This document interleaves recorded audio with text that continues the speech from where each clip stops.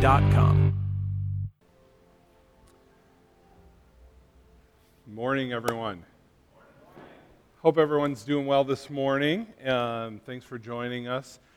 We have been really rolling through the book of Romans at a pace of like 3 weeks per chapter. But we're going to pick up the pace a little bit today, you'll find. So now I'm not going to recap the whole book as we kind of have been the last few weeks, but I want to remind us of at least where we left off last week in the process of working through the book of Romans. We talked about and read about how God is just. It was called the just and the justifier. God is just. He's the perfect judge who will get every one of his decisions right. Every one of his rulings will be right every single time. So he's just. But he's also the justifier. He's the one who made a way for us to be on the good side of his judgment through Jesus. So in a sense, he's the lawgiver who sets the standard. He's also the judge who pronounces us guilty because we don't measure up to that standard. But then he's the redeemer, the one who provides the payment for the penalty in his son Jesus, and then sets free anyone who will receive him by faith. Right? As we're in this gearing up towards this season of Easter, we understand God gave his son Jesus, who was perfect.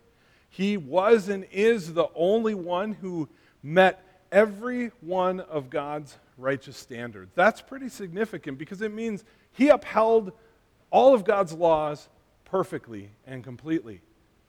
He didn't do away with God's law, he fulfilled it. So when he died as a sacrifice on the cross for sin, he settled all the requirements of the law for us. Right? So the significance of that, it isn't some miscarriage of justice on God's part to then allow us into heaven. It's not like he's ignoring the fact that we didn't measure up to the law, but he's legally able to acquit us and to declare us innocent or declare us righteous, to justify us, because we have a Redeemer, Jesus, who paid the penalty on our behalf. And specifically, Paul says he's just and the justifier of the one who has faith in Jesus. Right? It isn't some blanket covering that everybody gets automatically, but we have to respond to this gift, this invitation by faith. Right? And when we do, he declares us righteous. So that's kind of the essence of what we talked about last week and where we kind of left off. And that took us to Romans 3:26. So we're going to pick it up at Romans 3:27. If you're following along in your Bibles or Bible apps, feel free to flip there. As we work through, the key verses that we're focusing on will be on the screen as well. So, but Paul, after he talks about these things, he kind of drives home the point that salvation comes through faith by answering a series of kind of hypothetical questions at the end of chapter 3. He did that before in some other topics, but he kind of does it again here. Okay, Romans 3:27 through 31. We'll take on that text first. Paul writes, "Then what becomes of our boasting? It is excluded. By what kind of law? By a law of works? No, but by the law of faith. For we hold that one is justified by faith apart from the works of the law. Or is God the God of Jews only? Is he not the God of Gentiles also? Yes, of Gentiles, since God is one, who will justify the circumcised by faith and the uncircumcised through faith. Do we then overthrow the law by this faith? By no means. On the contrary, we uphold the law." Okay, we'll stop there for now. So first he asks, look, what is there that we can boast about? Nothing, right? There's nothing, because God has done all the heavy lifting in this. So boasting, that's excluded. And then he kind of drives that home by saying, well, what kind of law would exclude or eliminate boasting? What would get rid of that? Certainly not a law of works, Because look, if you did somehow follow all the laws of God, if you followed somehow all the rules of God perfectly like Jesus did, then you really would have something you could boast about, right? But of course we can't. We haven't. We won't. And so he says the law of faith, on the other hand, that eliminates any boasting because we ourselves have done nothing boastworthy. It's all because of the work God has done through Jesus that we can be saved. Right? And then in verse 29 he says, or is God the God of the Jews only? Is he not the God of the Gentiles also? Yes, of Gentiles also, since God is one who will justify the circumcised through faith and the uncircumcised through faith. Now this might seem to be a weird or rapid jump in thought, and it is a little bit, but you know, because in one breath he's talking about being justified, declared righteous by faith, and now he's going on again about the Jews and the Gentiles, as he's done a number of times. But his point is that salvation isn't based on the law, it's available to all, right? If salvation is not based on the law, it's available to all. And since there's really only one God that truly exists, and all others are false gods, then he's the God of everyone. He's the God of everyone. He alone will justify someone, whether they have the law or not, whether they're Jew or Gentile, right? And he'll do that by faith in Christ and through faith in Christ alone. And then his last question is, do we then overthrow the law by this faith? In other words, does somehow the fact that we have salvation because of our faith in Jesus, does that somehow nullify the law or wipe it out or void it or make it empty? And he says, by no means. On the contrary, we uphold the law. Right? So we understand the requirements of the law that God set out in the Old Testament, they have to be met. Right? He can't just say, oh, never mind that stuff. That wasn't a good system. The requirements still have to be met. We couldn't meet them ourselves. But legally, the requirements of the law were met in Christ. He became, the word that we talked about last week, a propitiation for sin. He took on sin's punishment for us, and that appeased or took care of God's wrath. God placed it on him instead of us. So he met all the legal requirements so that we could be acquitted or declared righteous, justified because of our faith. And anyone who trusts in him by faith for salvation will be saved. And Paul says this idea of salvation by faith, it doesn't do away with that law. It actually upholds the law and establishes it and makes it stand. Now let's think about that, because the point of the law was that we would see we couldn't meet all of God's perfect standards. Right? We all fall short. We couldn't meet the holy requirements. So the law itself, guess what? It was never going to save us. Not in and of itself.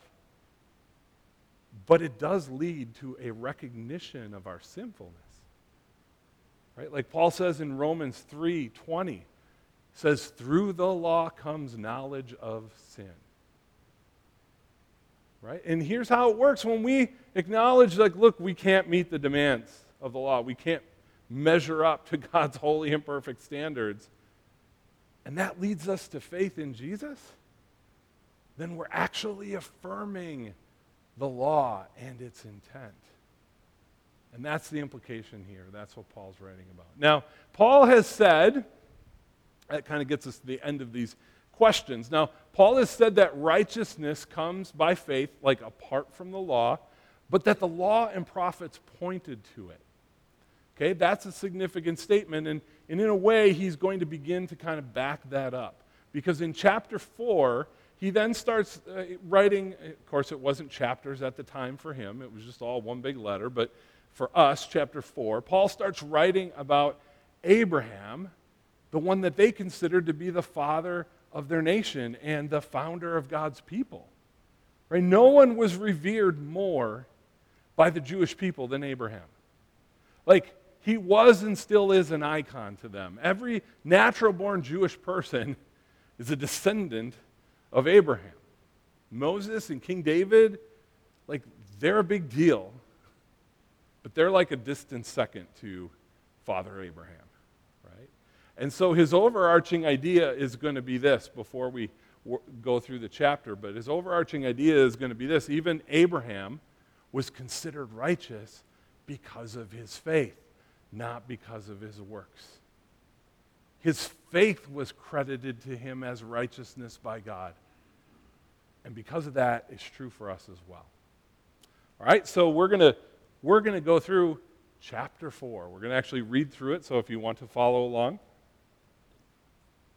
just the thing in its entirety, and then we'll just hit a few highlights, okay?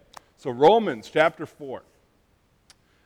What then shall we say was gained by Abraham, our forefather according to the flesh? For if Abraham was justified by works, he has something to boast about, but not before God. For what does Scripture say? Abraham believed God, and it was counted to him as righteousness. Now to the one who works, his wages are not counted as a gift, but as his due. And to the one who does not work, but believes in him who justifies the ungodly, his faith is counted as righteousness. Just as David also speaks of the blessings of the one whom God counts righteousness apart from works, blessed are those whose lawless deeds are forgiven and whose sins are covered. Blessed is the man against whom the Lord will not count his sin. Is this blessing then only for the circumcised or also for the uncircumcised? For we say that faith was counted to Abraham as righteousness. Well, how then was it counted to him? Was it before or after he had been circumcised? It wasn't after, but before he was circumcised. He received the sign of circumcision as a seal of the righteousness that he had by faith while he was still uncircumcised. The purpose was to make him the father of all who believe without being circumcised, so that righteousness would be counted to them as well. And to make him, by the way, anyone getting really uncomfortable with the number of times the word circumcised is being used in this passage? Try being the pastor reading them, all right? It's a lot of thought here, right? So that righteousness would be counted to them as well, and to make him the father of the circumcised who are not merely circumcised, but who also walk in the footsteps of the faith that our father Abraham had before he was circumcised. For the promise to Abraham and his offspring that he would be heir of the world did not come through the law, but through the righteousness of faith. For if it is the adherents of the law who are to be heirs, faith is null and the promise is void. For the law brings wrath, but where there is no law, there's no transgression. That is why it depends on faith, in order that the promise may rest on grace and be guaranteed to all his offspring, not only to the adherent of the law, but also to the one who shares the faith of Abraham, who is the father of us all. As it is written, I have made you the father of many nations. In the presence of the God in whom he believed, who gives life to the dead and calls into existence the things that do not exist. In hope he believed against hope, that he should become the father of many nations, as he had been told, so shall your offspring be. He did not weaken in faith when he considered his own body, which was as good as dead, since he was about 100 years old, or when he considered the barrenness of Sarah's womb. No unbelief made him waver concerning the promises of God, but he grew strong in his faith as he gave glory to God, fully convinced that God was able to do what he had promised. That is why his faith was counted to him as righteousness. But the words "it was counted to him" were not written for his sake alone, but for ours also. It will be counted to us who believe in him who raised from the dead Jesus our Lord, who has delivered up for our trespasses and raised for our justification. That's a chapter, right? That's a lot. Now, we're not going to break down this passage too deeply this morning. We'd be here a long time if we did. But Paul the thing that's, I think, is really great about this chapter is that Paul kind of builds his explanation right into the text, right? He talks about Abraham, points something out, and then talks about why that's significant. And so I just want to highlight a few things that he brings up. Okay, so in verse 4, Romans 4:4 says this, "Now to the one who works, his wages are not counted as a gift, but as his due." Right? So if you have to earn salvation through your works, then it isn't a gift of God. It's a paycheck. Right? It's a paycheck. It's something you're entitled to. And the problem is that none of us are good enough to earn it. Right? Paul's going to go heavy into that in the coming chapters. He's going to make it crystal clear that no matter how many good things we do, it doesn't measure up. It doesn't add up to God's righteous standard. Like, we can't undo our sinful acts or our sinful nature. We can't undo our ungodliness and our unrighteousness. So, in the end, if we're trying to earn our way to heaven, the only thing we will have earned is God's wrath, because we don't measure up. And the next verse, verse 5 says, "And to the one who does not work, but believes in him who justifies the ungodly, his faith is counted as righteousness." His faith is counted as righteousness. That last phrase is kind of like the bottom line of this whole section. Right? The whole book of Romans, really. Because we believe this, that our faith is credited to us as righteousness. Right? Our faith is credited to us by God as righteousness. That's going to be the key idea you're going to hear in these couple of verses that I'm pulling out. Okay? Our faith is credited to us as righteousness. Now, when Paul refers to the one who doesn't work here, he's not suggesting we don't have to do any good works as a follower of Jesus. Like, if we're truly following Christ and living by faith, then fruit is going to be evident in our lives. Right? We do have things we're called to do. In Ephesians, Paul also talks about being saved by grace through faith, and he emphasizes that it's not by works we're saved, that it's a gift of God, that no one should boast. So he's talking about the same kinds of things. But right after he talks about those, he says this, "For we," verse 10 of Ephesians 2:10, "For we are his workmanship, created in Christ Jesus for good works, which God prepared beforehand that we should walk in them." Right? So we're created for good works. Our good works do matter. But righteousness and salvation, that comes through faith. Our works are supposed to be an outflow or a response to that grace. The key is that righteousness is credited to us not because of our works, the works that we're called to, the works he has for us to do, but because of our faith. Right? Again, that point, our faith is credited as righteousness. Verse 16 of chapter 4, Paul says this, "That is why it depends on faith, in order that the promise may rest on grace and be guaranteed to all his offspring, not only to the adherent of the law, but also to the one who shares the faith of Abraham, who is the father of us all." Right? Paul is implying here, well, pretty much directly stating that Abraham, who the Jewish people have boasted in for centuries, is not just the father of the Jews. Why? Because God credited righteousness to him before the law, before his works, and as he talked about before his circumcision, all of this stuff. He was credited as righteousness before that. So he is justified, as Paul has used this expression a number of times, apart from the law. And since Abraham was justified, declared righteous, in right standing with God, because of his faith, apart from the law, that means everyone who puts their faith and trust in the Lord can say they're offspring of his, or they're children of Abraham.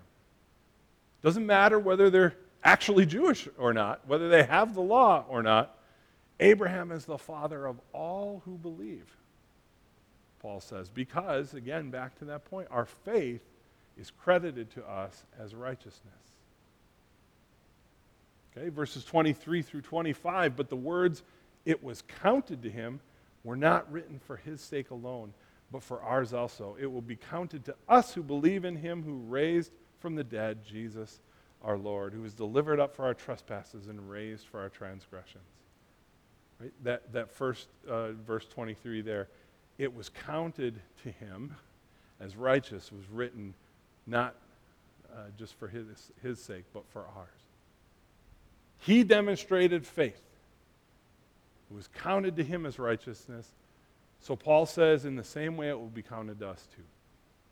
Once again, that key idea comes out. Our faith is credited to us as righteousness. Our faith is credited to us as righteousness. So, that brings us to the end of chapter 4. We took 7 weeks to get through 2.5 chapters, and only 1 week to get through a chapter and a half today. How about that? Right? So, what's our takeaway? What do we want to take away from all this today? I want to close by suggesting a few things, four practical things for us that we can take away from the example of Abraham. Okay, and we're going to find them illustrated pretty well in Romans 4:20 and 21. And so, speaking of Abraham, Paul says this in 20 and 21.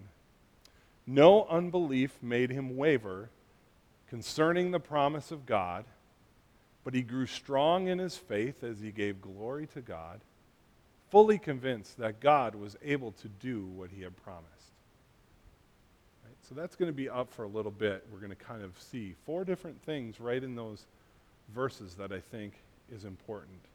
And the first part comes from that first section. No unbelief made him waver concerning the promise of God.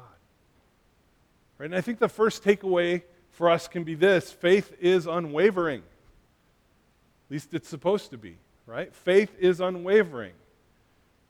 And we are supposed to be steadfast in our faith. Right? Faith is unwavering, so be steadfast in your faith.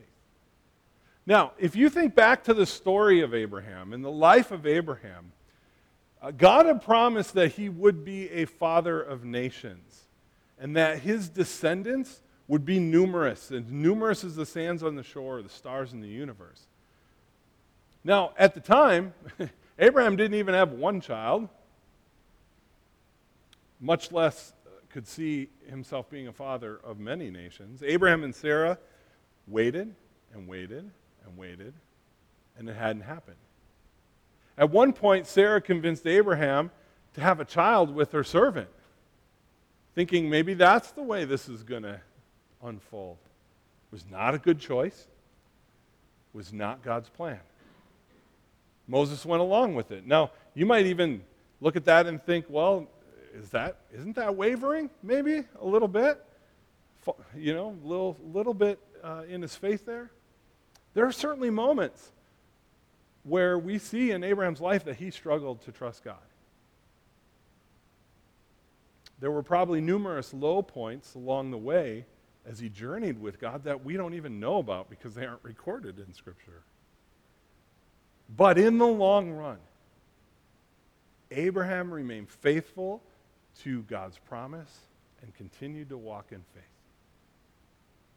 Right? And the writer of Hebrews says that we should have that same approach. In Hebrews 10:23, he says, "Let us hold fast the confession of our hope without wavering, for he who promised is faithful." And then he goes on to talk about many of their ancestors of the Hebrews who lived by faith in chapter 11. It's like a hall of faith, hall of fame for people who had faith, right? But guess what? The person that he talked about the most, it was Abraham. It was Abraham. Listen to some of the words that he says in Hebrews 11. By faith, Abraham obeyed when he was called to go to a place that he was to receive an inheritance. And he went out not knowing where he was going. By faith, he went to live in the land of promise, as in a foreign land, living in tents with Isaac and Jacob, heirs with him of the same promise. For he was looking forward to the city that has foundations, whose designer and builder is God. Therefore, from one man, and him as good as dead, were born descendants, as many as the stars of the heaven, and as many as the innumerable grains of sand by the seashore. By faith, Abraham, when he was tested, offered up Isaac. And he who had received the promises was in the act of offering up his only son, of whom it was said, through Isaac shall your offspring be named. He considered that God was able even to raise him from the dead, from which, figuratively speaking, he did receive him back.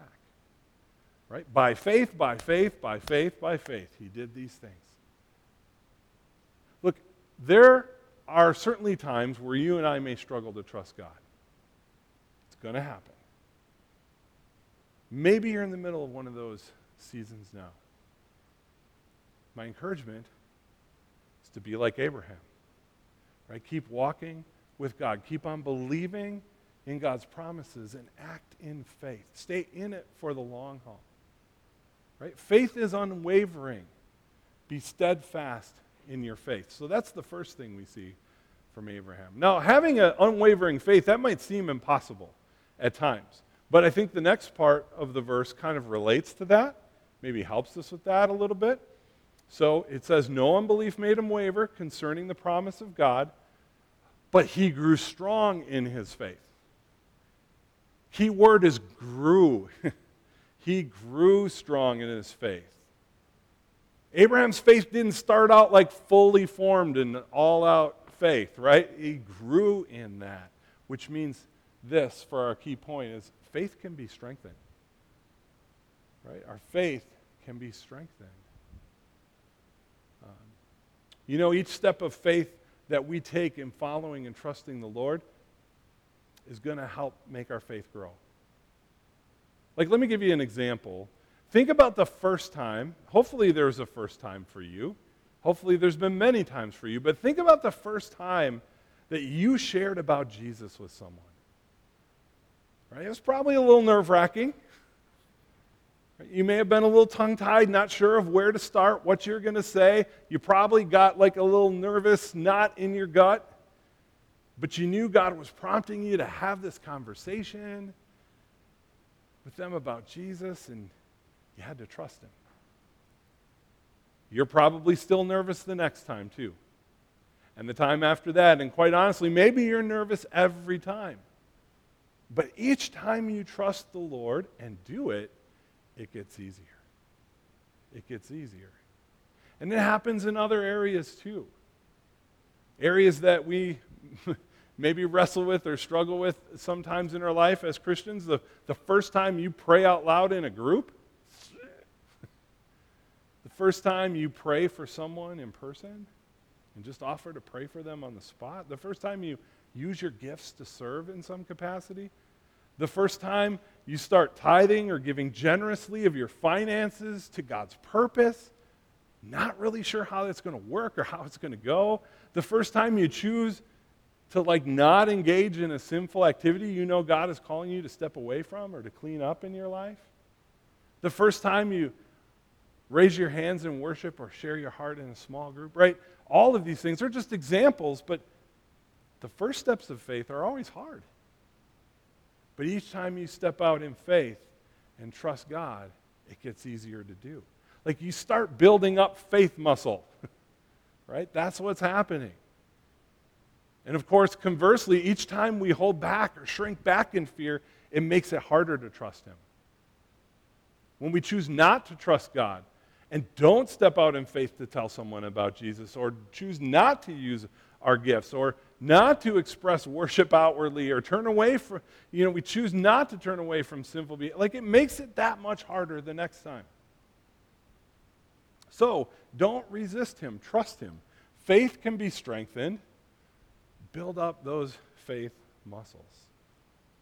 Okay, the third thing we see in Abraham in these verses, it says he grew strong in his faith as he gave glory to God. As he gave glory to God. And I don't think Paul's talking here about just he grew strong because he started bragging about who God was. I mean, we can certainly do that too. God is amazing. He is incredible, so we should be bragging about him. But I think what Paul's referring to here is that Abraham's acts of faith, they were seen by others. Like, people took notice. And that brought glory to God. It showed them who God was. I think it's safe to say that as he grew in that faith, as he built up those faith muscles, it brought greater and greater glory to God. Right? Faith brings glory to God. Greater faith can bring greater glory. And bringing God glory, that's the end result of when we walk and live by faith. Others are going to see our faithfulness, and it's going to bring him glory and honor. So faith brings glory to God. Greater faith brings greater glory. And the last one is that last verse in verse 21. He was fully convinced that God was able to do what he had promised. He was fully convinced that God was able to do what he had promised. Like, look, God will always keep his promises. So faith is confident in him. Faith is always confident in him. And we can be assured that faith will come through. We can be assured that God will come through. Right? Faith is confident in him. Be assured God will come through. Again, God's going to always keep his promises. It may not be in our timing or in the way we expected, but he's going to come through. Abraham is certainly an example of that. He waited a long time for Isaac to be born.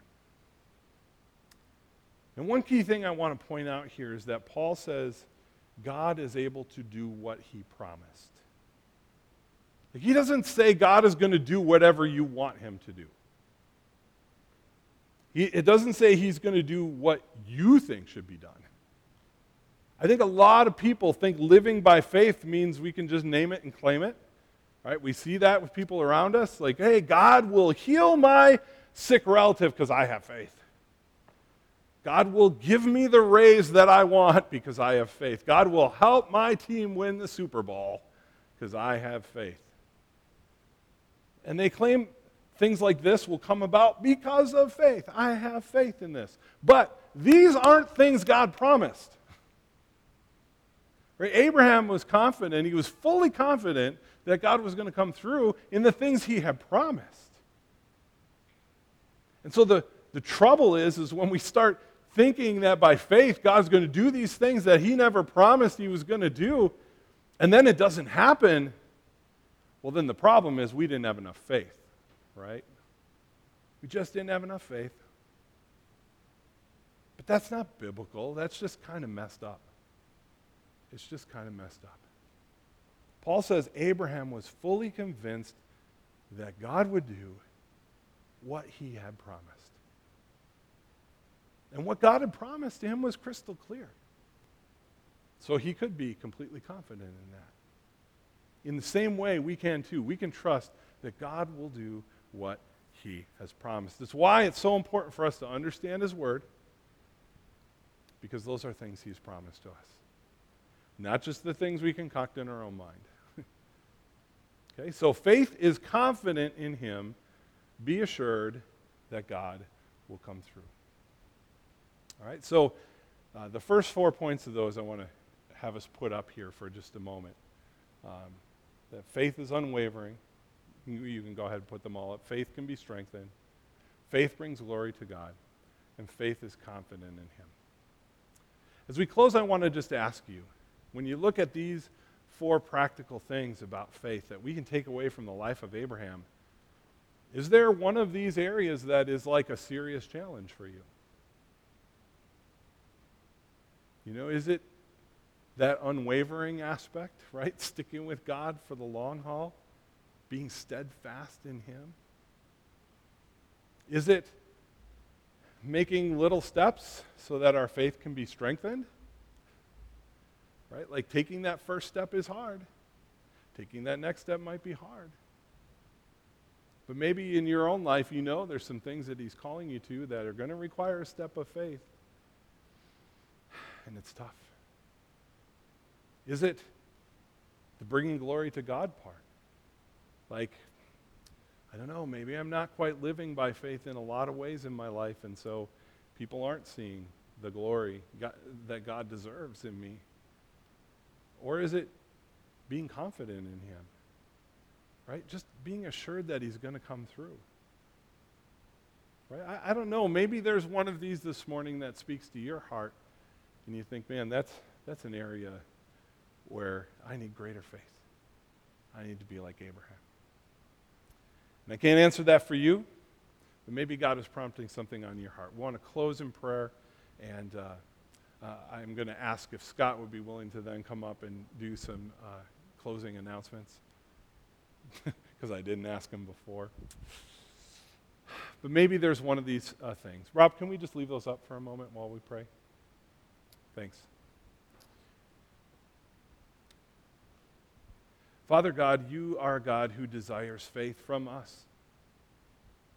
Our salvation doesn't come by our works.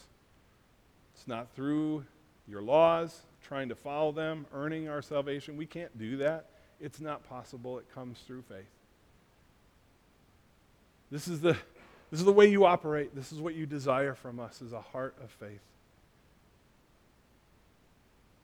And so, Father, we pray this morning that those who might be here that are struggling in the idea of faith being unwavering, who are struggling to be steadfast and to continue the race and to keep chasing after you for the long haul, if they're just weary, and Father, I pray that you would strengthen that you would, by the power of your Spirit, draw them nearer and nearer to you, and that you'd allow them to continue to pursue you in faith, to not give up, to not quit, but to trust in you as things might be difficult or tiring or weary. Pray for those who maybe have some small first steps that they know they need to take, and once they do, you know that that's going to strengthen their faith, but there's maybe a resistance in our heart this morning to taking that first step. Pray that you would allow that to not be forgotten about, not let us disregard that, but that we would take that first step, and that in doing so, you would start to build those faith muscles in us. For those this morning who might be recognizing that there's a need to live by deeper faith so that it can bring you glory, God, we pray that would be the next step as well. That our lives would ultimately bring glory to you, that others would see that we are taking these steps of faith and be pointed towards you. And for those who might be struggling with confidence in you, maybe because they've seen areas of their life where they prayed for something and it didn't come through, maybe something that you didn't promise but they were hoping for and it didn't happen, and that leaves us heartbroken or disillusioned or disappointed. But we pray, God, that we would have a restored confidence in you, knowing that whatever you actually promised to do, you're going to come through it. So give us that confidence, give us that assurance. And Lord, you know where each person's heart is at this morning. You know where my heart is at this morning. We pray you would meet us in that place as you have been so faithful to do. Draw us nearer to you. Help us to live by greater and greater faith. In the name of Christ we pray. Amen. Thanks for listening to the podcast of the Portico Church in Oshkosh, Wisconsin. You can find out more about our church at porticocommunity.com.